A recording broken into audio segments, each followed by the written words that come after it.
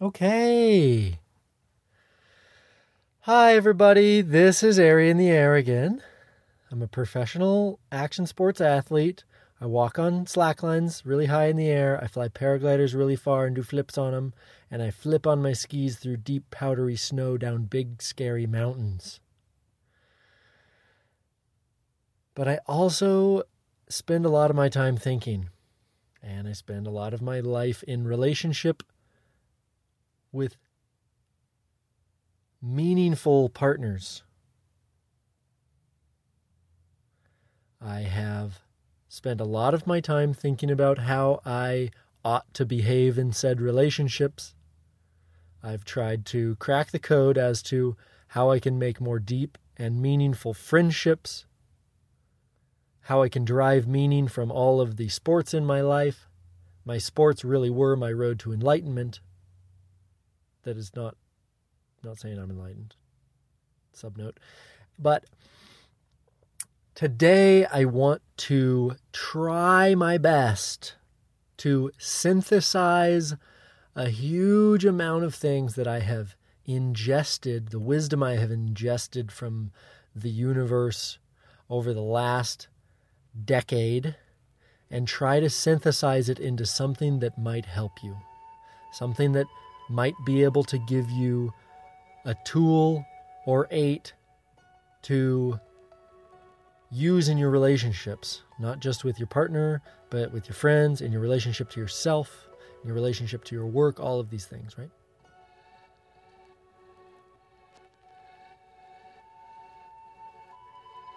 My intention is to try to give my gift to the world, and I think one of my greatest gifts is articulation and synthesis, that I can take high level concepts and I can chew on them and then I can spit them out into something that, although is not always fresh and unique, it is maybe articulated in a slightly different way. Maybe it's a new analogy, maybe it's a new perspective on an old idea, and it's definitely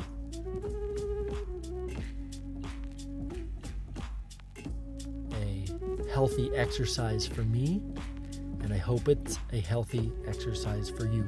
So today, what we're talking about is 4 things you can do to be a better partner, 4 things you can do to curate better relationships, 4 things you can do to be a better person.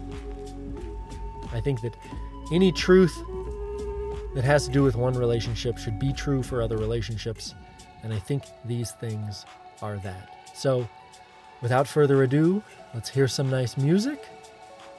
When we get back, we're going to take some deep breaths, get a pencil out. We got a lot of stuff in here. There's so many more things than 4 items in this, and I know that I just listed it 4, and then I just am going to do a short deep dive on each of these that has a ton of subtopics and all kinds of shit. So I guess that was further ado, but here's some music. I'll be right back.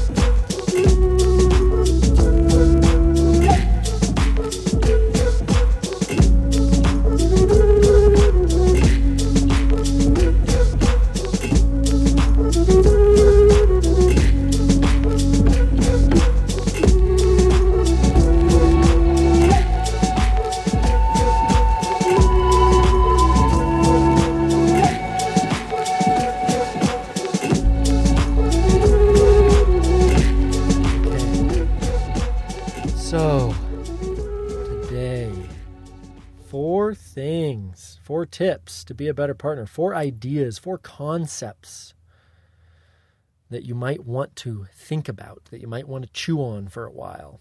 Okay? So, the first one I'm going to say is detachment. Detachment. And detachment sounds cold, but let me kind of define the detachment I'm talking about. So, first, what detachment is not. Detachment is not a cold, harsh, judgmental removal from a situation. It is not a judgmentalism that condemns and therefore removes the relationship. Detachment in this sense is a loving and healthy release of your own responsibility in so much of this stuff. All too often, we get tied up in our relationships or the other person in the relationships needs, desires, feelings, okay? So there's a couple subpoints here. I was serious about the pencil. If you really are, I'm so proud of you for even listening to something with a title like this podcast, and I'm honored. And if you really do want to extract as much of this as possible, then I would recommend writing some of these things down, because to be completely honest, I have some of these things written down. Although it's very short, I have just a couple of little bulleted points, and then I'll just go off on my little rants about each thing, right? So, deep breath in, deep breath out. There's definitely some stuff in here that's confronting. It's definitely been confronting me over the last couple of years, if not the last decade, as I've been in relationship. And we'll get more into my own personal story as we go through these things. But detachment. One of the most dysfunctional, unhealthy patterns that the vast majority of us play out in our lives every single day is thinking that other people's emotions are about us. And the reality is that they are not. Even when the circumstances might lead you to believe that they're so about us, they really are not about us.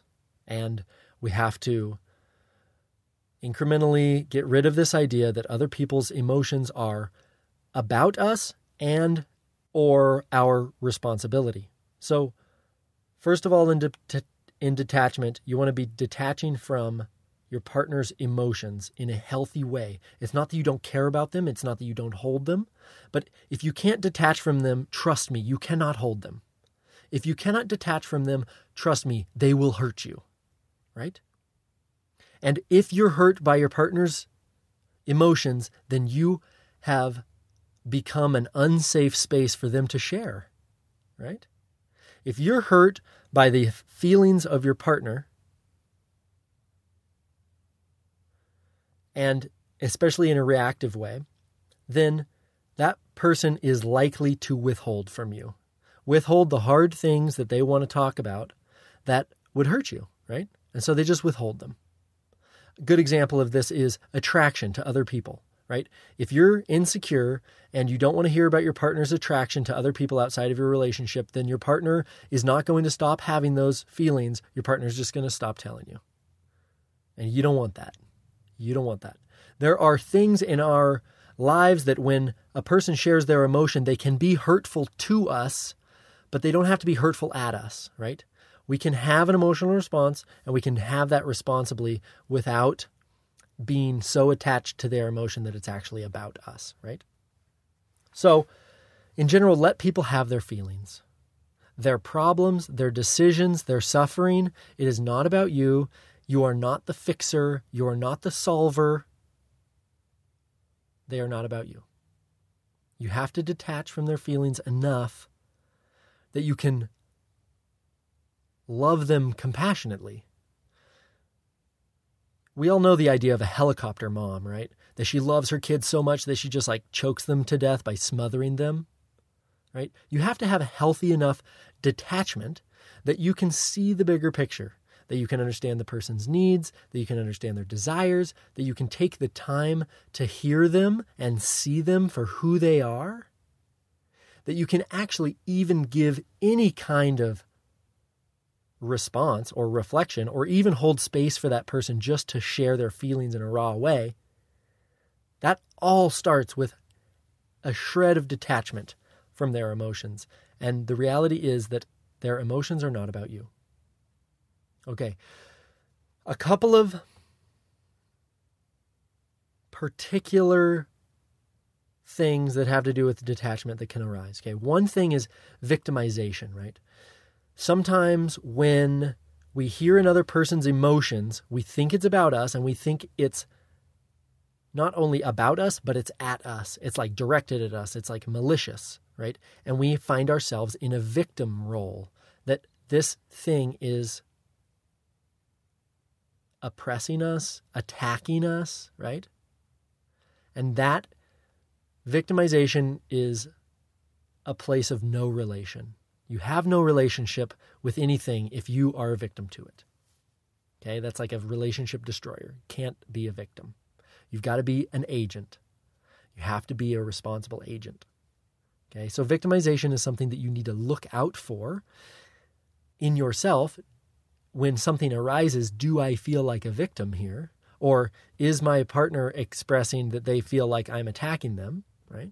And there's ways that we can handle this, but in general, we're just looking out for this victimization. And then the resolution often is to go back to this healthy detachment, that the other person's emotions, that the other person's speech, the other person's behavior is not about me.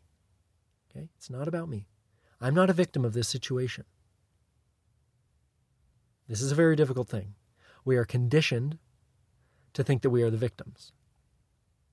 Sometimes that helicopter mom, if you don't start as the starting forward on the soccer team, your parent is like, that's bullshit. This is injustice. You're a victim of oppression. Your coach doesn't know what he's talking about. And it's just like, oh my God, we just get conditioned by that stuff. Now in the media, imagine all of the victimization of feminism and patriarchy and white privilege and racism and indigenous people, and you're an oppressor this, and these people are victims here, that person's a victim, that's his oppression, it's just like, that is the core of what is like talked about, is victimization. That is so near that's like a wire that's in our brains, that's hardwired in there, that's like pretty deep in there. So we want to like pull that wire, like that we're not victims, so that we can actually have agency of our lives, so that other people don't control our emotions with their emotions, so that other people don't control us, that our emotions don't control us. It's this healthy detachment. If you've ever sat in meditation, if you've ever taken a meditation course, there is the idea that you don't need to control your thoughts. You just need to detach from them enough that you can see them. And they come and they go. And the same thing will be true of your emotions, of your thoughts. Right? A healthy detachment. Okay? In this detachment, I also want to make another tip. This is like a sub-tip, but it's a pretty big thing. And I think it's pretty freaking wise. I heard myself say it the other day to my friend. It was something that I feel like I've been doing in my own relationship with Alicia as we work through just what seems to be like endless problems.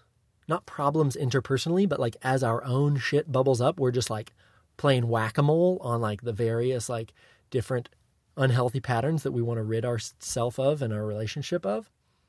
And that is that this is the idea that no one conversation matters.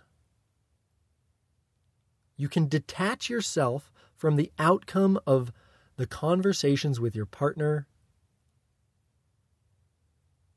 by understanding that no one single conversation matters. Okay? And I don't mean that you should be dismissive. I don't mean that no conversations matter or that people can't say what they mean. No. But what I mean is that you want to play the long game. No one conversation matters. You should put in effort to hear, understand, and see the person. You want to hear what they have to say. You want to understand their feelings. You want to help them with a series of questions. You want to help them get into that, feel it. Where do they feel it in their body? You want to like find out what they feel, what they're going through, right? You want to be heard in a conversation, but you don't want to fix, you don't want to convince in a conversation. That's not the point. You want to play the long game here. One conversation doesn't matter. No one conversation matters. Play the long game and zoom out, see the bigger picture, see the bigger patterns, because the patterns are influencing the individual circumstance. Okay? And if you try to run around and deal with the individual symptoms of the larger pattern, then you will drive yourself insane. You'll have no efficacy. That's like taking a pill for every little ache and pain that you have, and every neurosis, every feeling, every emotion gets a different pill, it's a different symptom. But the reality is you got to zoom out. And this idea of detachment in conversation with your partner, detach yourself from the idea that you need to control the outcome of the conversation. Detach yourself from the idea that you must be understood in the conversation. That will also kill you. You're going to be misunderstood. Get used to it. That's part of the suffering of humanity, okay? So both alleviate that in your partner as best you can and forgive the world for misunderstanding you. Okay? Detach yourself from the outcome of any single conversation. Play the long game. See the bigger picture. See the bigger patterns. And deal with your relationship as such.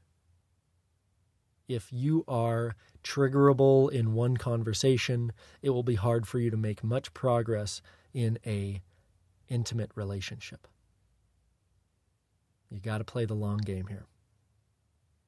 Okay. There's more things I could say about attachment, but let's move on, okay? The next thing that I want to say that is critical in even being a partner or even in being a human is speaking the truth. Speak the truth. And man, this goes so much deeper than not lying. But as Jordan Peterson says, the first step in speaking the truth is, he says, stop saying things you know to be untrue. Stop saying things you know to be untrue. Because the reality is that the truth is elusive. The truth is nuanced. It is difficult. It is so impossible to put your finger on it. It is the ineffable. It is the unnameable. That is the truth. Respect that. Respect that. We all too often get way too carried away that we know anything, that we know the truth, that this is true, that this is a fact. This is what you did to me. This is what happened.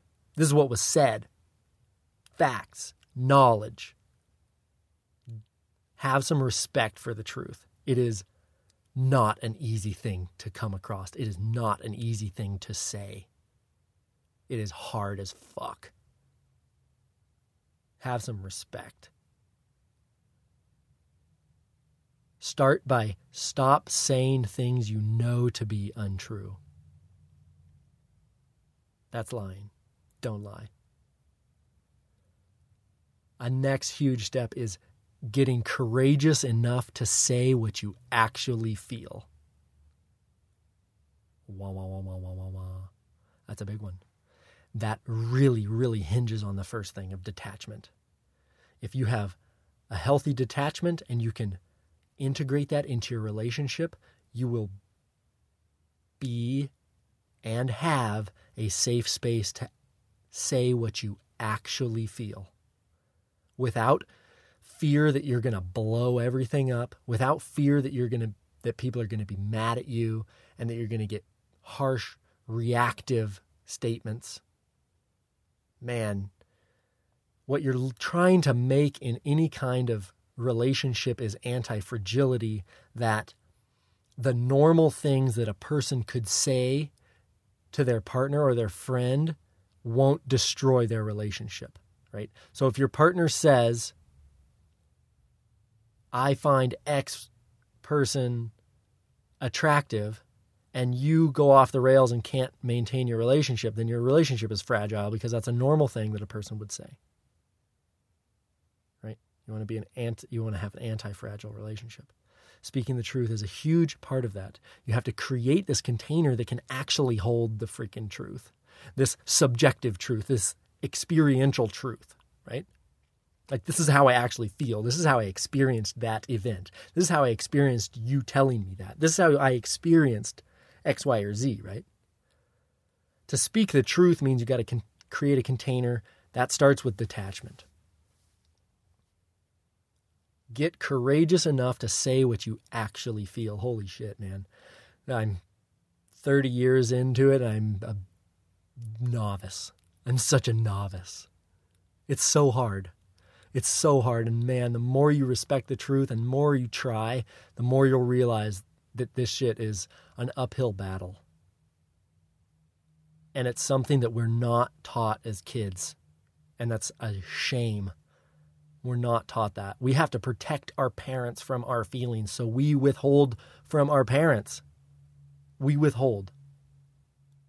Most everything, really. We withhold everything from our parents. That we want to do drugs, that we want to have sex, that we want to go out, that we don't like what they're doing, that we don't like what they're feeding us, that we don't like how they are. Anything. We don't have a safe space at home as children, so we just go out into the world and we know there's not a safe space for us because we've never seen one, and we just go out and we bottle everything up and we expect our partner to bottle everything up too. Holy shit. It is hard to speak the truth when you're raised like that. But I think we all want to speak the truth. We have an innate desire for what is true and what is real. So we want to speak the truth. Get courageous enough to say what you actually feel. And man, I hope that for you. I would say that getting courageous to say what you actually feel. I'm going to touch on that in our next point here. But before I do that, I want to say a piece, which is a subnote of speak the truth, which is hear the truth. Hear the truth. The reality is that what is being said is not what's being said. The words that are being used are not accurately depicting what is going on inside the other person.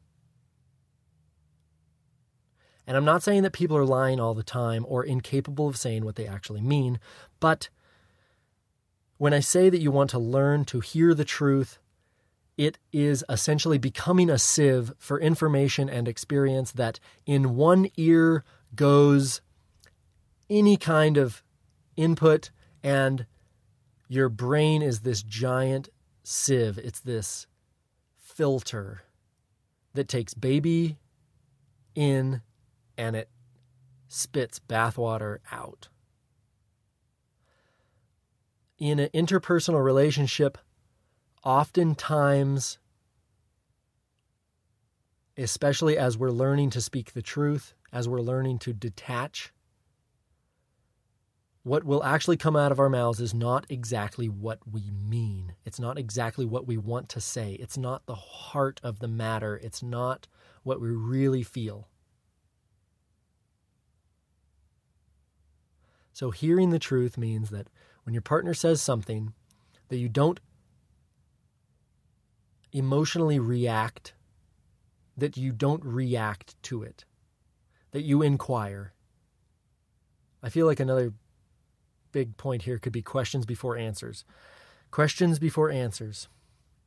Really digging into like what it is, like why do you feel that way? How do you feel? What is really being said? Sometimes you will have to infer. Sometimes you will have to take what's being said and you will have to decode it in your mind internally.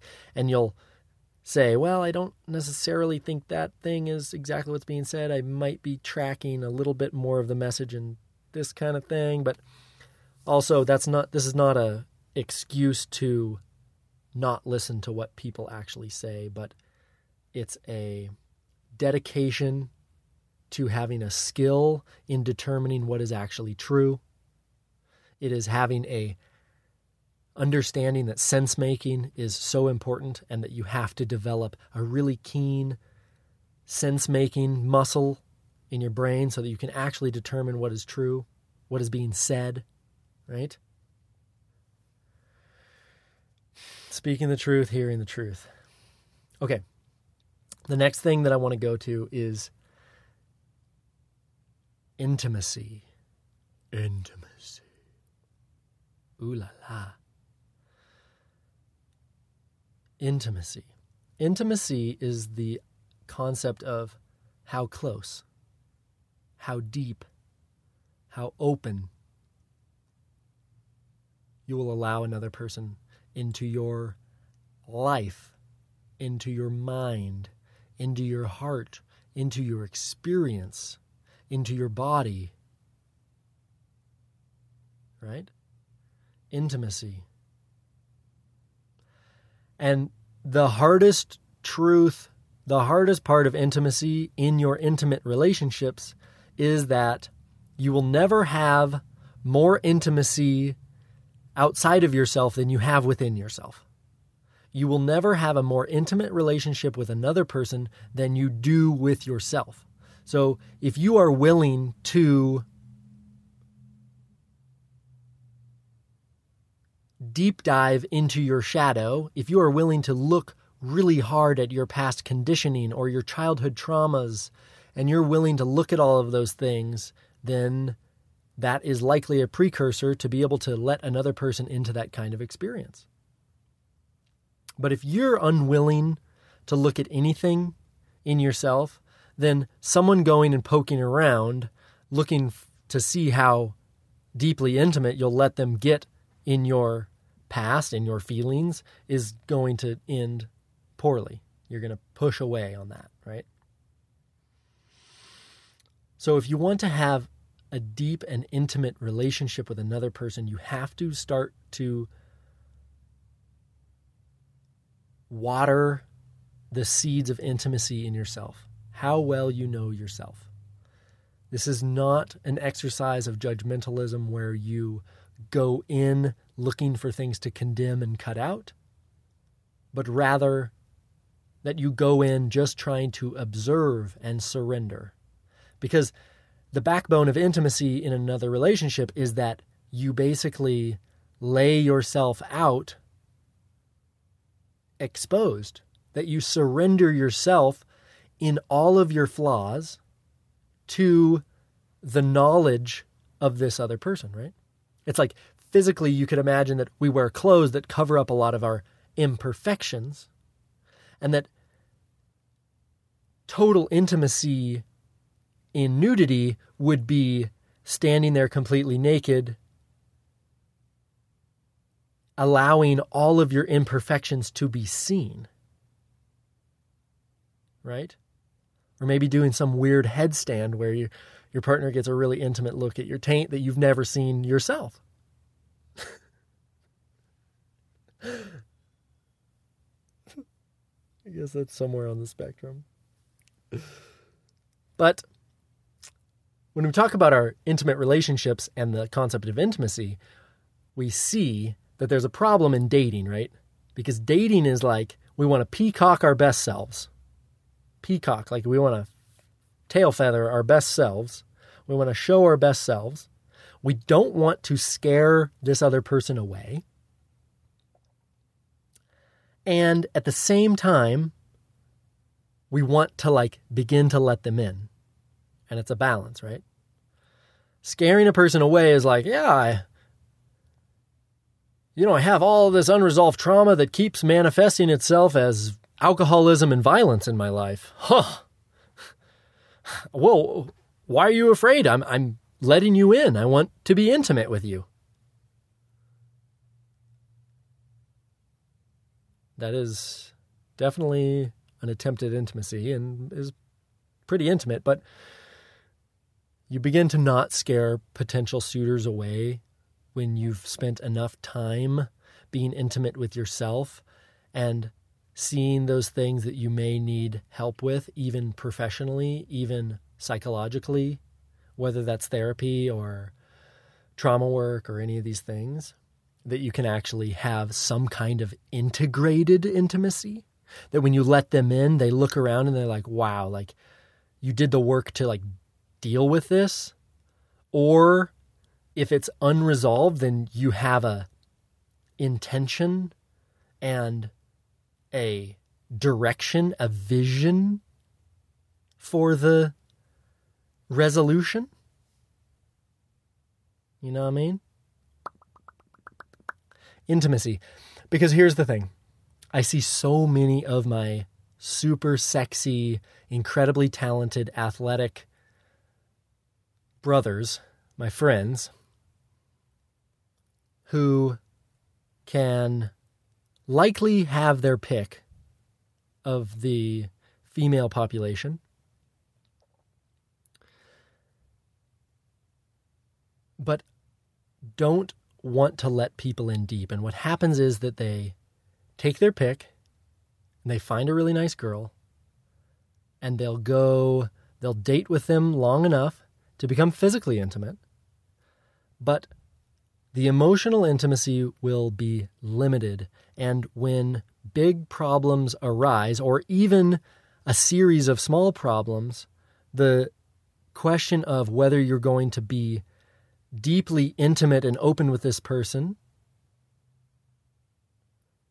about the way you really feel, or if you're going to dump them and find a new one who you'll have another 2 years of relatively shallow relationship with, and rinse and repeat that cycle, right?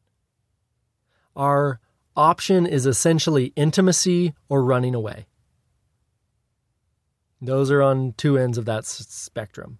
Intimacy or running away. Be open and let them in, deal with the things together, or run away.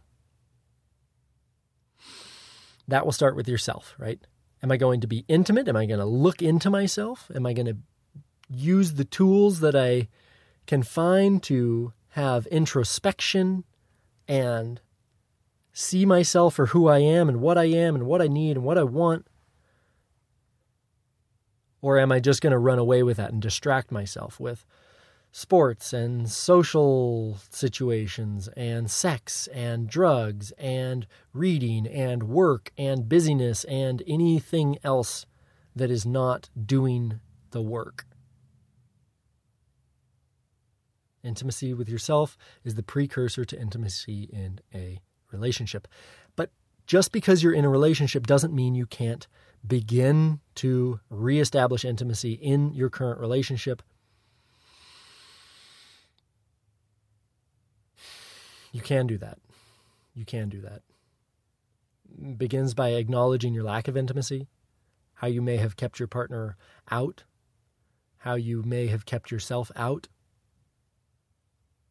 and making a commitment to being open, working on your communication, those kind of things.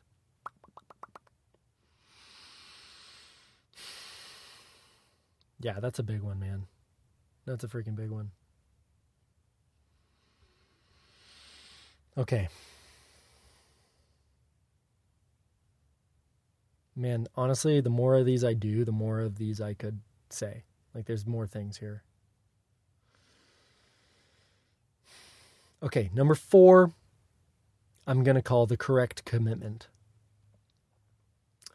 I think historically we are taught that a commitment to an intimate relationship should be a commitment to the relationship's existence and duration.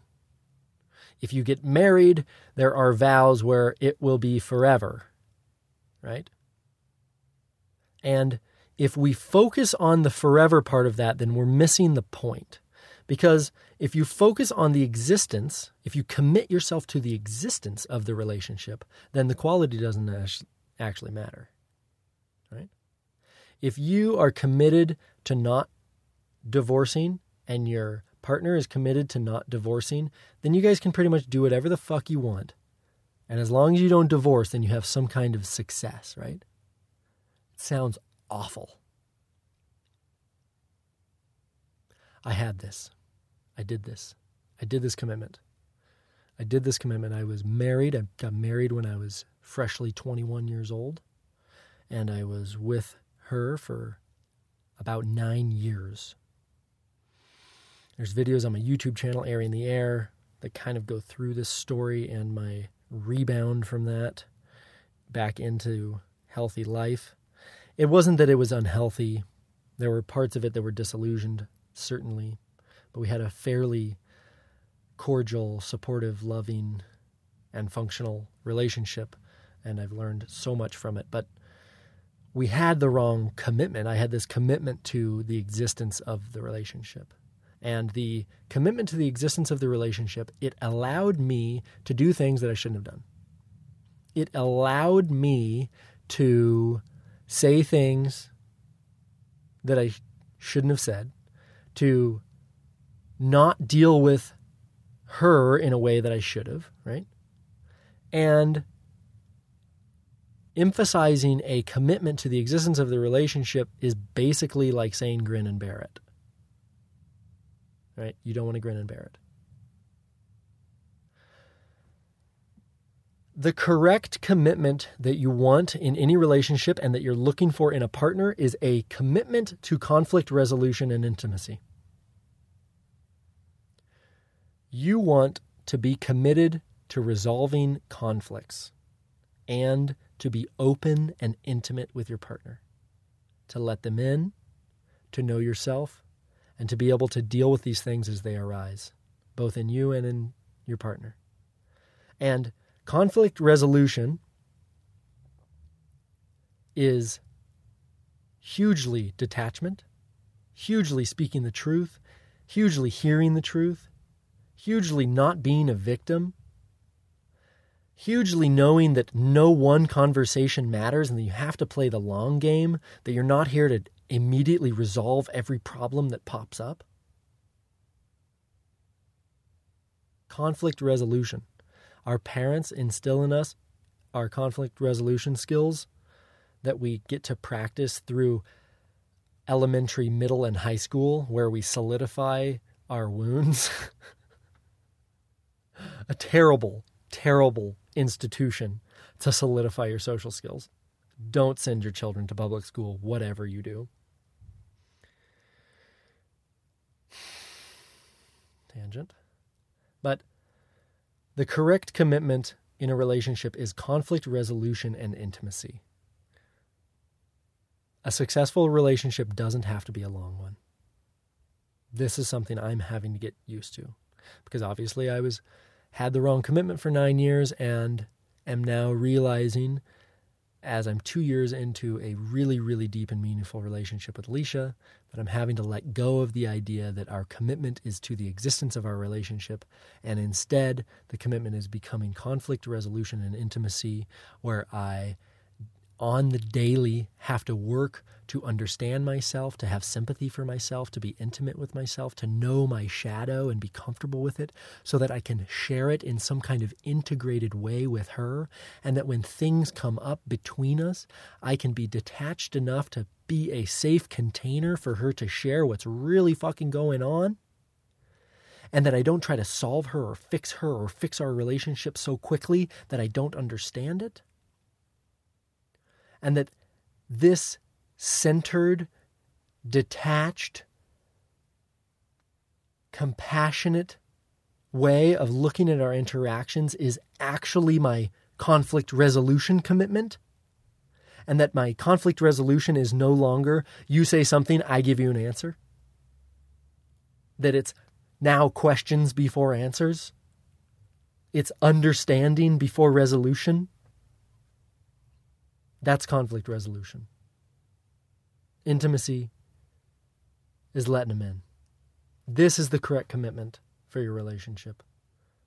This is what I hope for you. I hope this helps. I hope this helps. I hope that if you really need some guidance, if you got a question, feel free to email me. I'm airyintheair@gmail.com. I've been getting a ton of feedback on these podcasts that it's helping people and it's filling me up. It makes me want to give my gift. So if you appreciate this, if you think it's something that someone else needs, send it to them. If you really want to power this whole thing, feel free to donate. PayPal, airyintheair@gmail.com. I really appreciate that. all the people who have sent in their donations to keep this podcast happening and to keep it ad-free. I really, really appreciate your support.